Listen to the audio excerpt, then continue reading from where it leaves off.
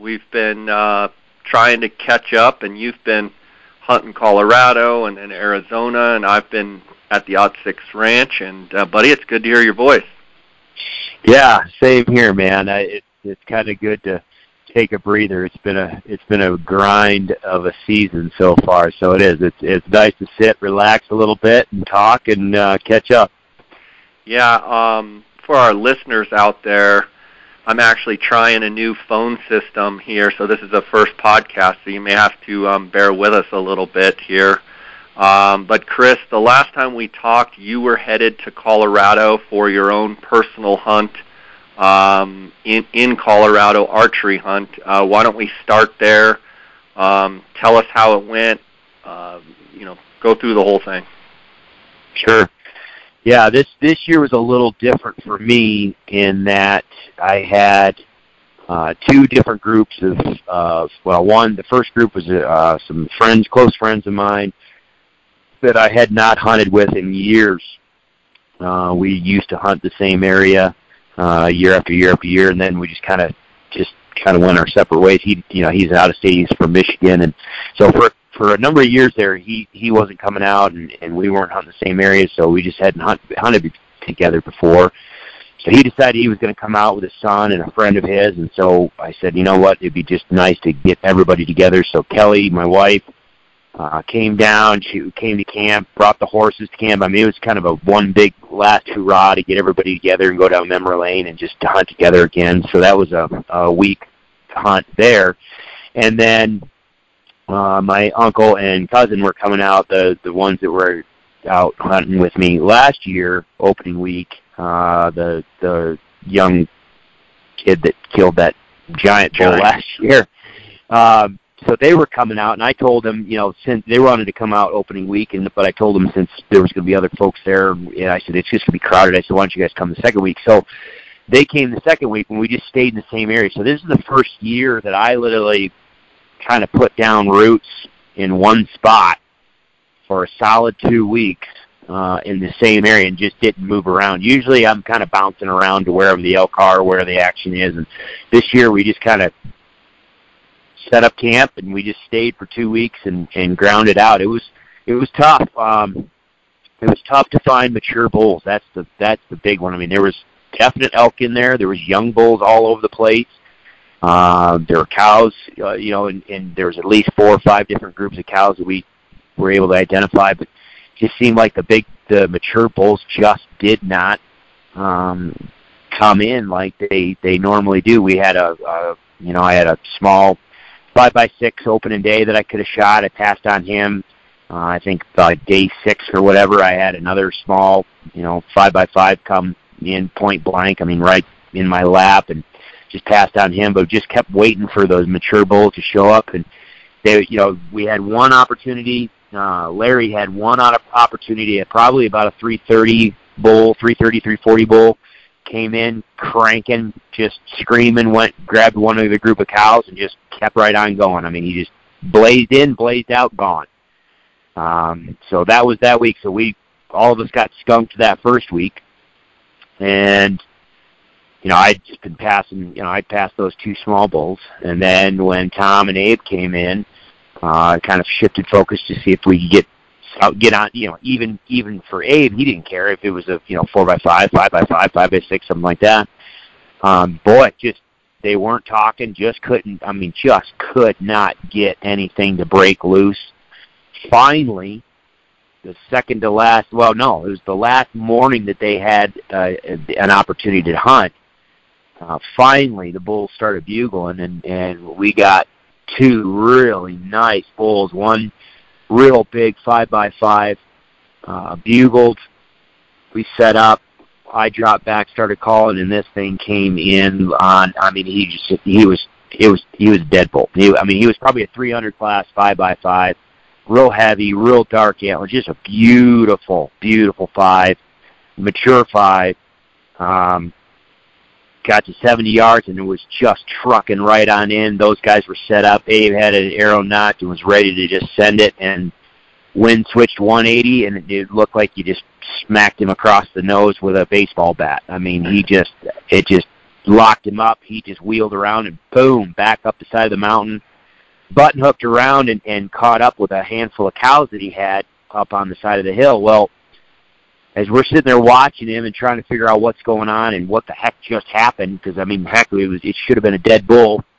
We're sitting there, and I thought I had heard another bull below me. Well, sure enough, all of a sudden, out from underneath us, completely out of position now and well out of range, out from underneath us comes this nice 6x6, probably a 300 class 6x6, same heavy, dark horn. It's just beautiful. He snuck right around us and right underneath us, and he went straight to that 5x5 and went up on the knob that the 5x5 was on, and they tussled a little bit. It was one of those, and you've seen it, Jay, where, and I think probably the listeners have probably seen that video of the two bulls, one's on one side of the guardrail and the other one's on the other guardrail. But, yeah, exactly. Well, that's what happened with these guys. They go up there, and there's this one tiny little blowdown. It's probably about a 5-inch diameter, old dead. But boy, oh boy, both of them, they bluff charging each other. Boy, you're lucky that this log is in between this other. I'd kick your butt. And so they bluff charged each other a couple times back and forth through that little blowdown. And then finally the 5x5, it looked like the 5x5 kicked the 6x6 off the knob, but the 6x6 is the one who went down the hill with the cow. So all of a sudden, here comes the 5x5 again, back up on the knob, but he's all by himself. And I looked at the guys, I'm like, that's a dead bull. We can kill him now. So here we go. Set back up on him again and start calling. And sure enough, I mean, he kind of disappears through the thick. And, I mean, it just seemed like forever. So Tom dropped back, got back to the point where he could kind of glass and see what was going on. And, I mean, it just dragged on and on and on and on. And then it was just, I think it was just one of those frustration things. And you're going to hear this here in a second. It just, now we're talking 2 weeks of grinding. I've been 2 weeks of grinding, and we've just been trying to struggle out to get, even a shot. And most of the other guys, other folks that were hunting in the area, I mean, it was just packed with people, just slammed with people. And anybody that had killed anything, they were killing cows. No one else was getting on bulls. And so here we've got an opportunity at two really smoking, good-looking bulls. And it just was dragging on, and I guess I was tired, or I just lost patience. I don't know. I just made a stupid call, and I was like, you know what? We're not communicating. I don't know where Tom is. I don't know where this bull is. I think I thought the bull had dropped over this little saddle. No, bull was about 80 yards away, just below us, and just slowly working his way in. So I stood up, made a couple moves to go back up the hill because I had forgotten one of my calls up there, and I turned around and the bull's just standing there looking at us. If we had just waited, he probably would have worked his way in. Now, to be fair, the corridor that he was on would have probably put him about 80 yards away, and that's a little too far for either of us to feel comfortable with, taking a shot. But I think that bull was coming in, but so there we bumped him, blew him out. So there goes that day. Couldn't find it. We went back in there that evening. Sure enough, both bulls were in up in, but they just weren't talking until pretty much right at dark. So next morning, Tom and Abe had to leave.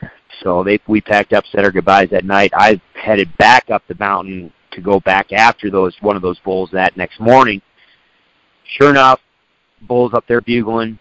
I set up, start calling, bam, called us. I mean, he was a nice 5, in hindsight, 2020. Should I have shot him? Probably, if I needed to fill the freezer. We've got plenty of meat in the freezer, so I don't need to kill an elk. But it was one of those ones where, it was right now. It would have been a stupidly easy pack out. He was a dead bull. And I decided to pass him because I wanted that 6x6, got greedy. I passed him, went up the canyon afterward, and it's a nasty canyon. And at this point, I'm literally on my last day of my hunt, and I told myself, I said, I really probably shouldn't go up this canyon, but I really want to know where the 6x6 is. And if I go up this canyon and if I hunt, I really probably ought to end my hunt at no later than about 3 p.m. because otherwise there's just no way I'm going to be able to get it broke down, staged and then packed out the next day so I could get down here to Arizona. So long story short, about 3:10 p.m., bull bugles up on the side of the hill. I'm like, Of course, yeah. Right after the drop-dead date. Yeah, which at that point I'm like, well, that's kind of negotiable, I mean, it's really not that big of a, now all of a sudden I rationalize it's not that bad of a pack out 3 miles through blowdowns. So I'm like, well, what the hell, I'll just call them in and let's just see. So at this point, most of the responses were coming from, and most of the action was coming from bull vocalizations, not just what people say challenge bugle, not challenges, just bull vocalizations. Contact bugles just sounded like another bull in their area. It was mostly, it still seemed like very much a pre-rut sort of a scenario where the bulls were just curious about other bulls. So I bugle, he responds. I give him a little bit of, just nice bull vocalizations back, just kind of moans, just a little whiny, a little squeal.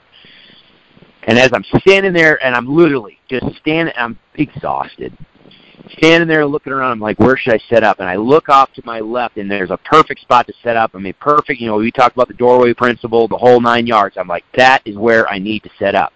And then I hear a snap, crack, pop over to my right. And so I'm like, well, was that another elk? Was that another bull? Is that a squirrel? I don't know.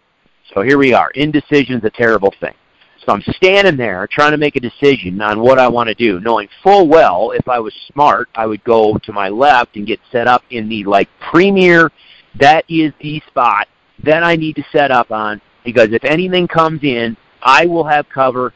I'm in, basically in the doorway. That's where I need to go. But yet, I hesitate. And so, as I hesitate, I'm like, well, but yet, and all of a sudden, snap, crack to my left, and I turn around, and here's this 6x6 standing there, 30 yards. Now I can't move. He starts to swing around. I have just enough time to get an arrow knocked and get my release on the string. The camera's rolling, but the camera's not even remotely pointed at the bull. I'm completely caught with my pants down.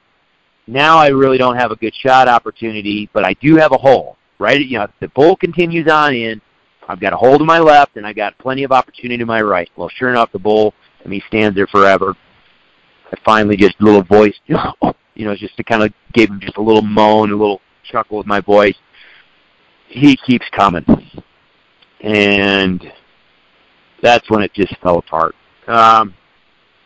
This is the first time in my elk hunting career I have lost a bull, personally, that I know is probably dead. I did the two things that you never do, that I tell people to never do, that I teach people to never do, and not only did I do them, I did them at the exact same time. You executed them perfectly? Oh yeah. Sometimes the best lessons in life are what not to do. And then the other thing I'm a lover of quotes. And so sometimes the best lessons in life are what not to do. And then the other one is, smart man learns from his mistakes. A wise man learns from the mistakes of others. So here you go, folks. Never, ever, ever, ever, ever, ever, ever shoot a bull that is walking, especially if he's walking fast, and he's walking fast down the side of a mountain, like as in dropping off steep slope, steep bench. He's coming up. So this bull starts walking. Is he dropping off coming at you, like he's aggressively coming? What he's doing is he's following a trail around. There's a bunch of blowdowns, and it's not from where he was. Direct line to me was just crap.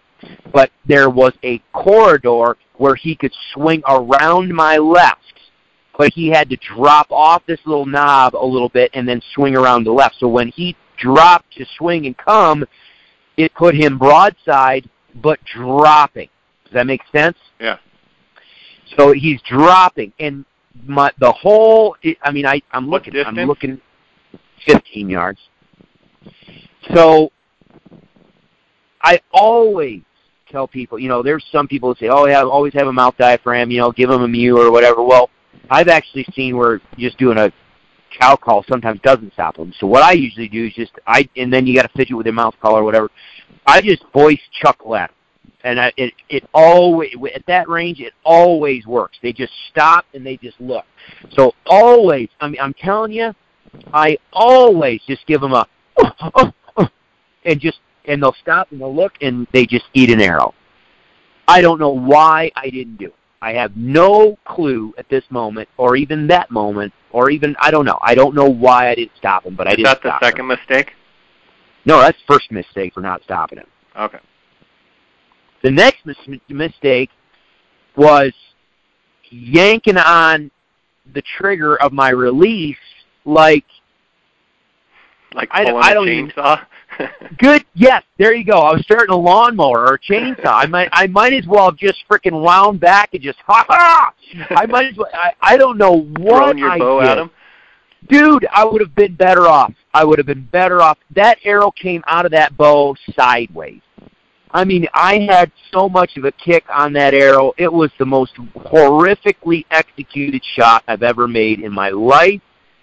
And, of course, the arrow slams into him. It hit him high and back, and because there was a kick, that arrow went in and whoop, and just knifed in him, and it buried, but the arrow didn't come out. So I don't know where the arrow, it just didn't come out.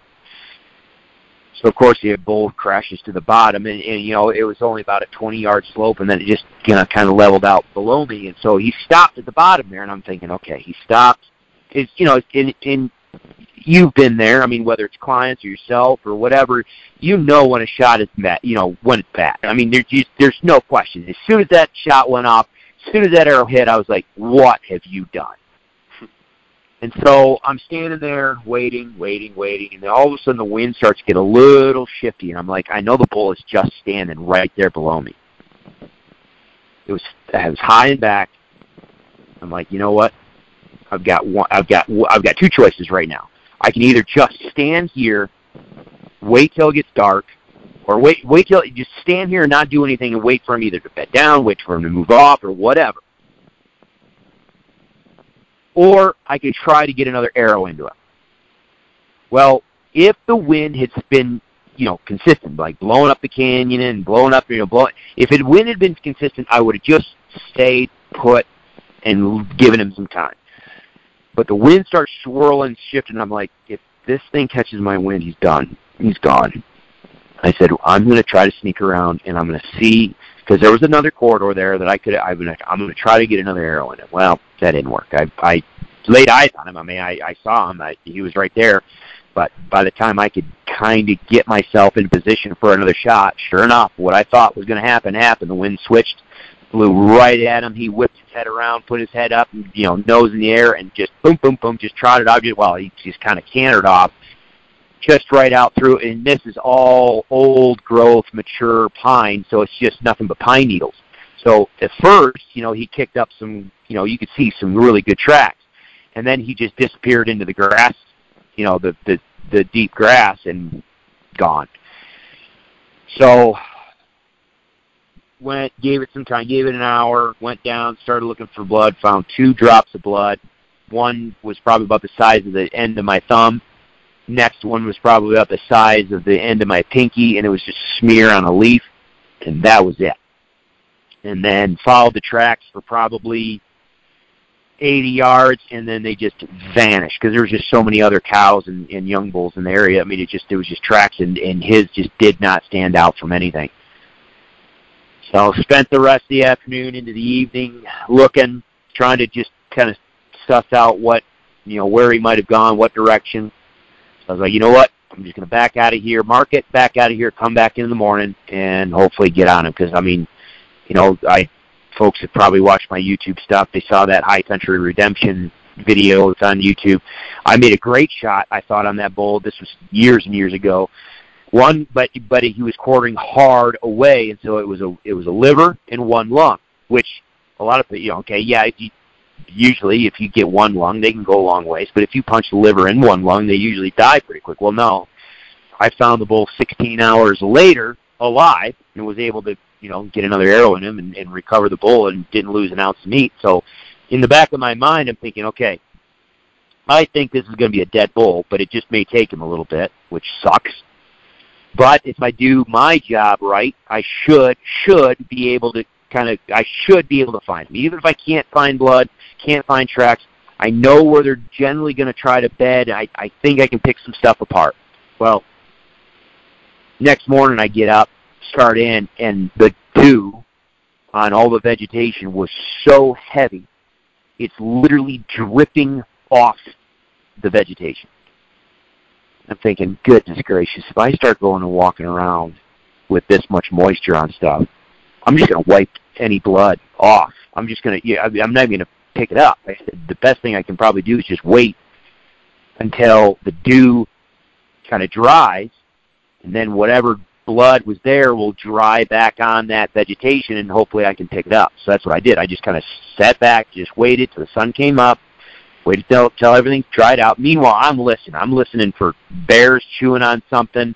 I'm listening for coyotes, tearing into something. I'm listening for ravens. Meanwhile, I was in this area like 3 days before. There's vultures flying around. There's ravens going all over the place. This morning, crickets. The place is dead. There's not a bird in the sky. There's nothing moving. It's just one of those dead mornings. So I'm like, well, I'm just going to wait till the dew, kind of dries off, and then I'll pick this thing apart. So it does. I get back in there, find my stuff, start trying to pick things apart, find more tracks. Okay, he went this way. I think this way. Maybe this is him. And all of a sudden I hear a rumble. Look up. Here comes a thunderstorm. 30 minutes later, I get pelted with a torrential downpour, and no lie, I videoed it because I just couldn't believe it. I just could not believe it. I'm standing getting just pummeled with marble-sized hail that just absolutely flattened everything. And we probably got maybe a half to 3/4 of an inch of torrential downpour in about 30-minute time span. Just destroyed everything. So that goes through, and I'm like, you've got to be kidding me. So I'm like, well, at this point, I've got no tracks. I've got no blood. I'm like, well, let me start, because I always, everybody talks about start doing circles and loops and that. Yes, I will always do that. However, for me, it's worked in the past where I say, okay, here's a trail, here's direction of travel. Okay, what across the landscape looks like a potential bedding area or sanctuary area? Where could they go to bed, where they can feel safe, watch their back trail? How are they going to move? And I will oftentimes, if I can identify some of those places, I'll just go right there first. I'll sneak into those places first, kind of give them a look. Nope, nothing there. Okay. There's another good likely spot. I'll go there and I'll look. Nope. And then if those don't pan out, that's when I just get back and I'll just start kind of just organized wandering is about all you can do in some of this area with the blowdowns and just how nasty it is in there. So I started on that, and here comes round number 2, thunderstorm. I weather that one. A few hours later, or not even a few hours later, probably 45 minutes to an hour later, here comes round number 3, and I'm like, you have got to be kidding me. And that's just what the day was. It was just nothing but just torrential downpour on one after the other, and I spent the entire day in there looking. So I spent that day, an afternoon, evening, the next day looking, and I mean, it's just nothing. Got some friends in there that are hunting. Nobody's found or seen or heard anything. We have no idea. I think there's a patch on the mountain that is just absolutely impenetrable. The blowdowns, the rock, the grass, the locust, just nasty thorns. It's just impenetrable without a machete, or you just can't go there. The problem is he was bedded right on the edge of that, and I called him out of it. So my gut tells me he probably turned and went smack dab, and it's probably a several 100-acre patch, just steep, nasty, blow down, ugly. You can't see 5 yards in front of you. but it's just littered with elk trails, and the elk just go in there because they know that nothing can follow them in there, and I think that's where he went. And so I don't know if he's dead. I have no confirmation that he's dead. We've all seen that, the elk have survived some pretty incredible stuff. Maybe if the arrow, just poked through and didn't fall out where I could find it, but yet when he went into that thick nasty, it pulled the arrow out. If that's the case, then he very well may still be running around up there. But it was just the high and back, the high ribs, high and back of the ribs. Yeah. And it just sucks. I think, and me sitting back looking at it, there is no excuse. There's no other explanation other than I just wanted it too badly. I just wanted it too badly, and it wasn't that I wanted. And here's the honest truth: it wasn't that I wanted to meet that badly. I think it was, there's no way I'm going to lose. There's no way I am going to go 2 weeks in an area where I know how to hunt. I know that there's bulls in here. I know that there's elk in there. I'm not going to go 2 weeks and not be able to put something in front of me. And so finally when I do, it's like, I don't know what the heck happened, Jay. I swear it. It's one of those things where I just sit there and I'm like, goodness gracious, Chris.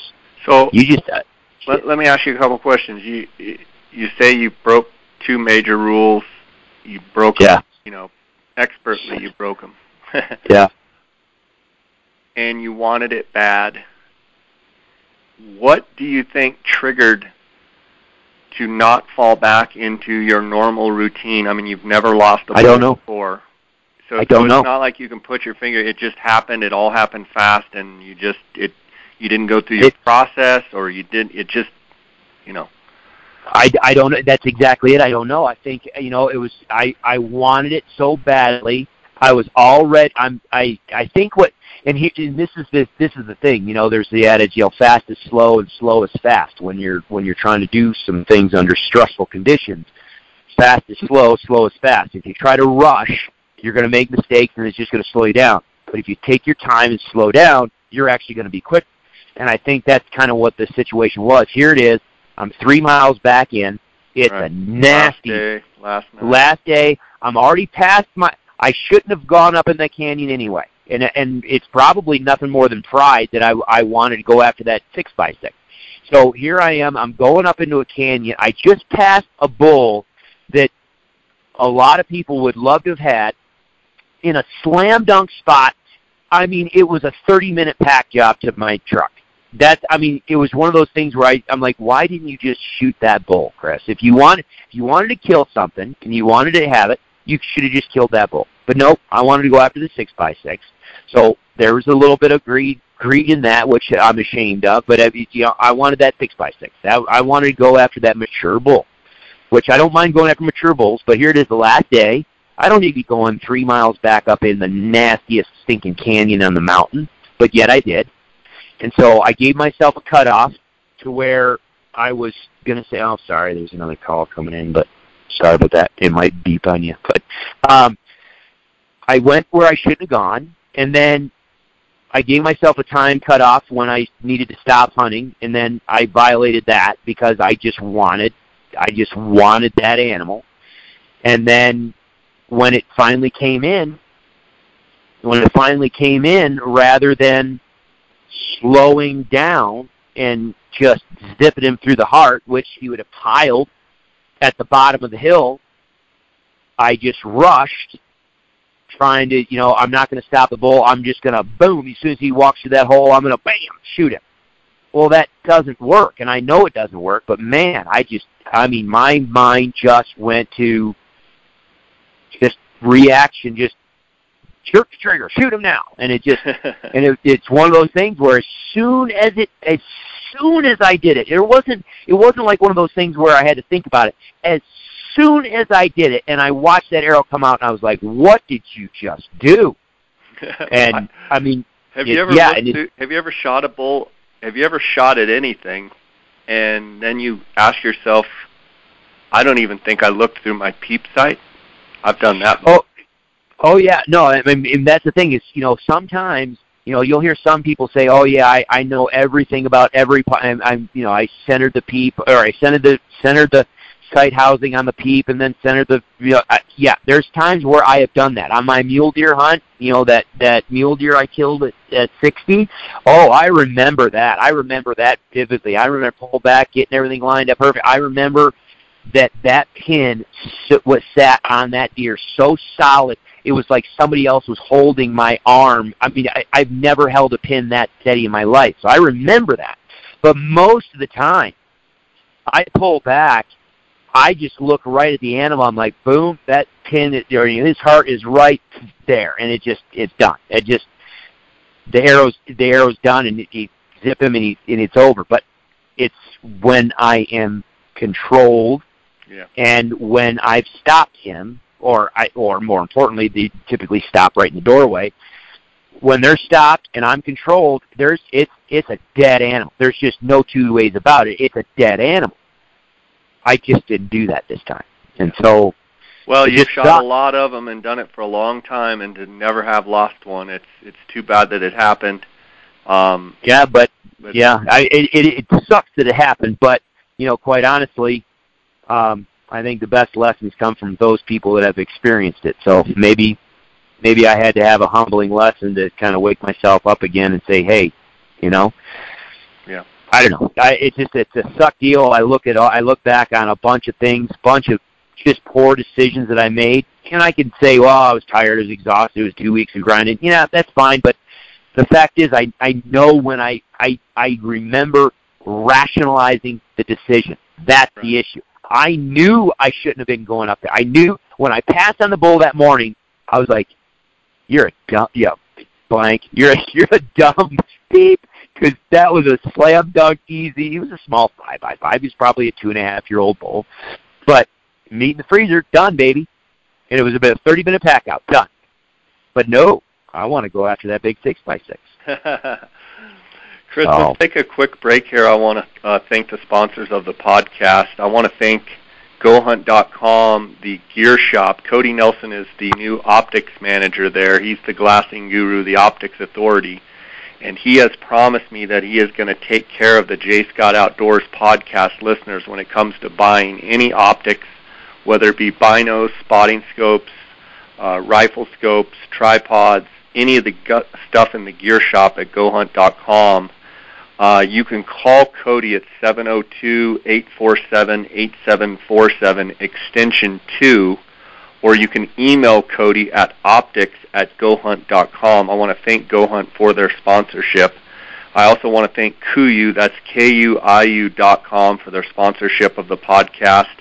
Obviously, I've been running the tribute series to Jason Hairston, the founder, my friend, who passed away about a week ago, and tragically, and the whole hunting community has just been mourning the loss of Jason, and it's been a real wake-up call to a lot of people, and it's so unfortunate. But I want to thank KUIU for their sponsorship. They make the best ultralight hunting gear on the market. Go to KUIU.com to check out their new products. They just released their new Kenai, all the new Kenai products, which is the synthetic insulation, and you can wear it. Wear down is going to get clammy when you're walking and stuff. This Kenai allows it to breathe, and you don't get clammy. You don't get. It's just a lot better for active wear. Check out KUIU.com, and then Canyon Coolers. Canyon Coolers, use the J. Scott promo code. You're going to get a 10% discount on all orders there at CanyonCoolers.com. Chris, you moved from Colorado, hunting up there, then to doing some guiding in Arizona in Unit 9. Talk a little bit about when you got there, conditions, and then through the first handful of days, and how the bulls were reacting, and then with that, when you tell the story of your success there, talk about what anybody would be listening to this podcast is going to be facing, going up, today being Friday, going up for this last weekend, or going up for the last 6-7 days of the hunt. Yeah, when we got down here, it was, and actually I haven't even gotten a chance to get across the whole unit because there was a couple of the areas that I just traditionally like to hunt. Came in and looked, and man, they'd gotten a really good rainstorm. I think they were saying up about that Labor Day weekend they got a really good rain, and so when I drove through a lot of the places, the feed looked really. I've heard you and other podcasts, other people talk about this. In a lot of the places, the grass looked really, really good. Some are better than others, obviously, but man, across a lot of the area, man, the grass just looked really, really good. And there were some places where, man, just every, depression in the road, every tire track, every cattle track, I mean, there was water scattered everywhere, and you could see that the bulls were definitely wallowing in every little mud hole that they could find. As the opening day started, and we, just the first couple of days before the season, and then as the first couple of days of the season rolled in, the best thing the easiest thing I could say is it was almost like we were in a pre-rut mode. I mean, cows were still in fairly decent sized groups with calves and spikes. Maybe there was a couple little raghorns with them, tagging along, but other bulls were off in their either bachelor groups or off on their own. Man, there was just a lot of sparring going on. Not a lot of talking, but a lot of sparring going on. And you could sit there and look at a bull, and you could bugle at him, and he might pick his head up and look at you. He might bugle at you if you're close enough. And then he'll go right back to feeding, or you cow call to him, and he'll just pick his head up, look, go right back to feeding, just mind his own business. You just really, they were on a pre-rut. They were still on summer mode in some of these areas. And then, you get a couple days into it, and it seemed like, okay, now things are starting to heat up a little bit. The sparring is picking up, but you can tell it's getting a little bit more intense. We're starting to get a little bit more bugling at times. Every now and then you'll see a big, more mature bull pop up, and wait a minute, he's following a couple cows.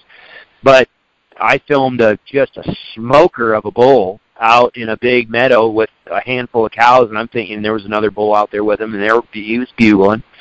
But I'm thinking, okay, he's got cows, and he's, okay, let me try to get out. Try to get as close as I can. Let me see if I can't call him. Let me see. He couldn't care less. He got way out there.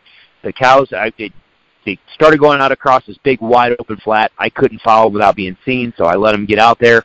But he's going to disappear into the trees, and the coyotes cut loose out there. And I thought, that might not be a bad opportunity. Just start screaming on a mouth diaphragm, sound like a calf in distress. Maybe, calf got, is being harassed by a couple coyotes. See if I can't get those cows to kick in that maternal instinct, and see if I can get those cows to turn around and come back, and see if I can't get that bull to come back my way.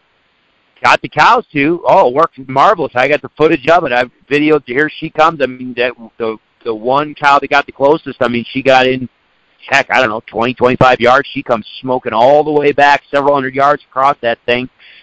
That bull turned, looked, watched the cows turn around and walk away from him. He was like, deal with it. Whatever. And he just turned and kept walking in his direction. He bugled a couple more times and then disappeared in the trees and then shut up, and it was done. We spent several more days trying to find him, and just nothing. All of a sudden, he just vanished. So it's been kind of hit or miss on the activity. It really is. I think I listened to your podcast with Phil Kramer. I think he nailed it, Jay. Seriously, as far as what we're seeing up here, it's gotten hot, it's gotten dry. Now we did get a rainstorm the other day, but it was spotty. So some of the areas in the unit didn't even get hit.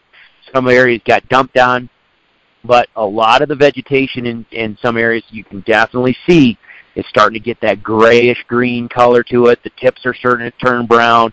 It's, kind of getting really thin and just dried up. But yet you get back into some of these little swales, some of the little shadier areas under the trees, and whether that's the pines or whether we're talking about the big mature, and in Unit 9, there's some places where you get some really big pinyon juniper stuff.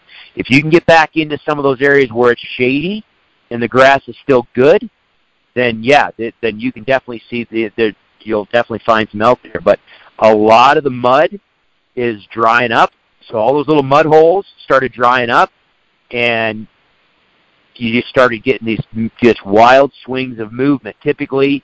And you can out here, for those who have not hunted out here, there's two types of water sources. There's those stock ponds that they call tanks. That's just a big dirt pond that holds water, or you have those wildlife catchments, so basically the wildlife trick tanks that they're called. So it's a little drinker. Well, typically when you start moving towards the rut, bulls like to wallow and they like to go cool off and roll around, and it's kind of a social thing. So they usually, most of the time, you'll see them start to transition from trick tanks and just water that they want during the day to they'll move to those dirt tanks. Well, they did that, but then those dirt tanks started drying up. So now you get movement some back to some trick tanks. You've got movement. I've been watching some elk that are moving 2 miles from where they're bedding and feeding to where they're getting water. So it's going to be kind of a crapshoot when someone comes out this week, because the water that they had last week may not be there. The elk that were feeding out in those meadows that they had last week may not be there. We just got done today checking an area where we killed an elk a few days ago. We went back out there this morning just to see if we can get back into some and just see it's dried up, and I mean all the tracks are a few days old, and I mean it was just crickets. I mean, we covered serious ground this morning and there wasn't a peep. And then talking to a couple other folks in camp, no, they did the same thing. They got in a couple little small bulls, but it was quiet. But they just weren't where they had been. Everything's moving. So has the bugling been, I mean, so far, basically a week into it, has the bugling been really slow? It's pathetic. And it makes sense, because you can even, again, we've talked about this, Unit 9 butts up against the Grand Canyon National Park. The National Park, you can't hunt, obviously, so there are a bunch of elk that know that that's a refuge. But you can drive through the park and you can sit there and look at cows standing right out the road. There are some cows that are pretty good looking. I mean, they're filled out and you really can't see any ribs, and they're kind of plump, and they look good. They look healthy. They probably have that 9% body fat. But there are other cows, brother, that, I mean, you can still see the ridge of their backbone. You can still see the hip bones kind of poking out a little bit. Their shoulders are very, very defined. You can kind of see that ridge bone of their shoulder blade. I mean, there's some cows out there that still have a suppressed body condition. I think, we talk about all the things that can affect a cow to cycle. The only one that really is going to push them late is body condition. And I really do think that we might be in a situation where, kind of if you look at the bell-shaped curve of, you'll have some cows come in to cycle early, you'll have a big pulse of cows cycling, and then you'll have some cows that cycle out late. I think that whole bell-shaped curve is going to push a little bit just from body condition. And I think the same thing was going on with bulls as well. Some of the bulls look, I mean, I had a bull last night, probably a 5-year-old bull, great fronts, good mass, but, like you guys had talked about before about just, this year, a lot of the top end of their antlers kind of petered out. But this bull, I mean, he was a thick tank. He was looking good. But then you'll see other bulls that you're like, man, he's a little skinny. His body condition's not that great.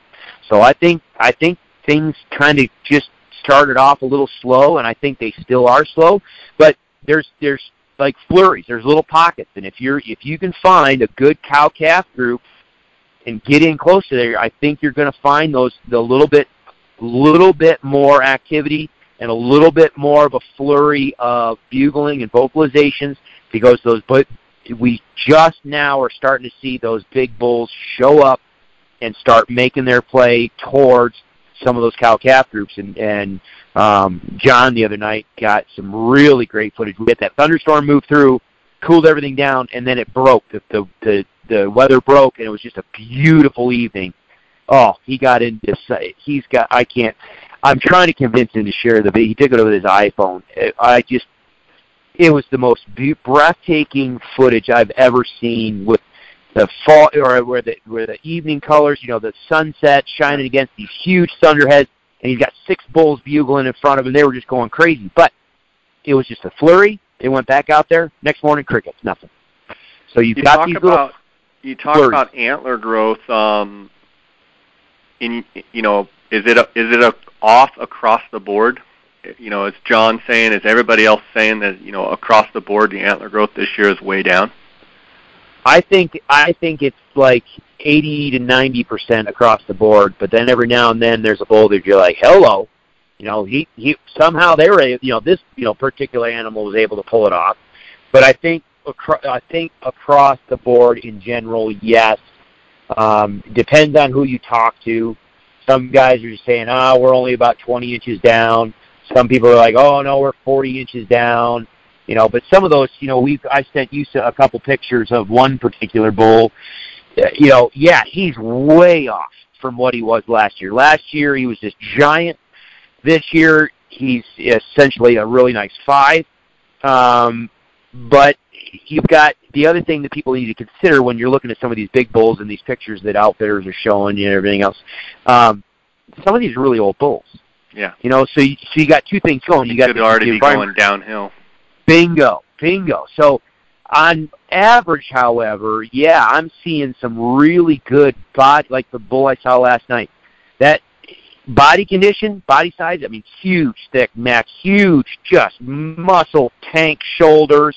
He looked like when they get, that 5-year-old, when they start getting into their prime.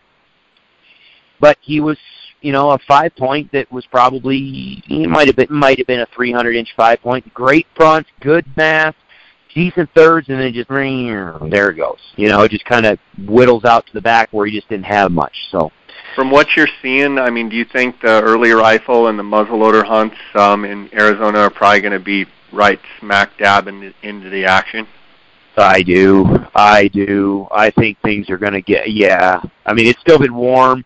I think things are just now starting to pick up. If we get a break in the weather, we've been just stuck on these high-pressure cycles here. If we get a break and we get some weather coming through, I think it'll kick some things in gear. But I really do, Jay. I think that first part of October is just going to be incredible. What about broken antlers? Are you seeing any bulls broken or anything on trail cams broken? Yeah, they're starting to show up. They are. The bull that we killed, he was a younger age class bull, but he had a busted 4th, and I just heard somebody talk about the other day. They had a really good bull on camera, and then found him the next day, and he was just clean busted off his main beam. So they're starting to get busted up, and like I said last week, some of that sparring, there was no joke about it. It wasn't the friendly tickle spread. It wasn't knockdown, drag out fights, but there were bulls that were testing one another, and they were trying to figure out who was who. And so, they were getting into it a little bit, but we're starting to see some busted up times. Have you, I'm sure you've been busy, but have you seen any of the bulls that I've been posting out here at the Ot 6? I think it's probably best if anybody has, just don't look at your Instagram feed until your hunt is over, because it'll just make you drool. And like I said, you and I had talked about it before. I was familiar with that ranch back in the day, and I knew what bulls it should be producing. And, so last year was kind of a down year for you guys. This year it seems like, goodness gracious, somebody let the bulls out of the cage. Yeah, I would say overall we don't have as many elk as we did last year. Of course, I didn't get here till October 1st last year, and, I got here September 1st. The ranch wasn't even purchased till late September last year. So, we were able to get a lot more cameras out and in a lot more locations, and I think we know the ranch better, so we're able to kind of hit a lot of those areas. And so, it's been really good. It's super dry. Like a lot of the people are saying, it's like the worst drought since 1918 around here, and so much so that our main agricultural fields, Chris, you've been here right across from the main headquarters. We didn't even have enough water to run the ag fields at all. And I think from a numbers perspective, I think our numbers are down. But we've been surprised at some of the nice bulls that we have found. With the drought, basically hardly any moisture in the winter. real droughty conditions, the antler growth seems to be pretty darn good. There are some bulls that kind of have short beams and what have you, but overall we've been pretty excited from what we've seen for sure. Yeah, no, you've got some really, really good-looking bulls in there, and what I'm going to be very curious about, and you just touched on, is the fact that last year you kind of really started your monitoring in October, and you really didn't have a good baseline of what September looked like.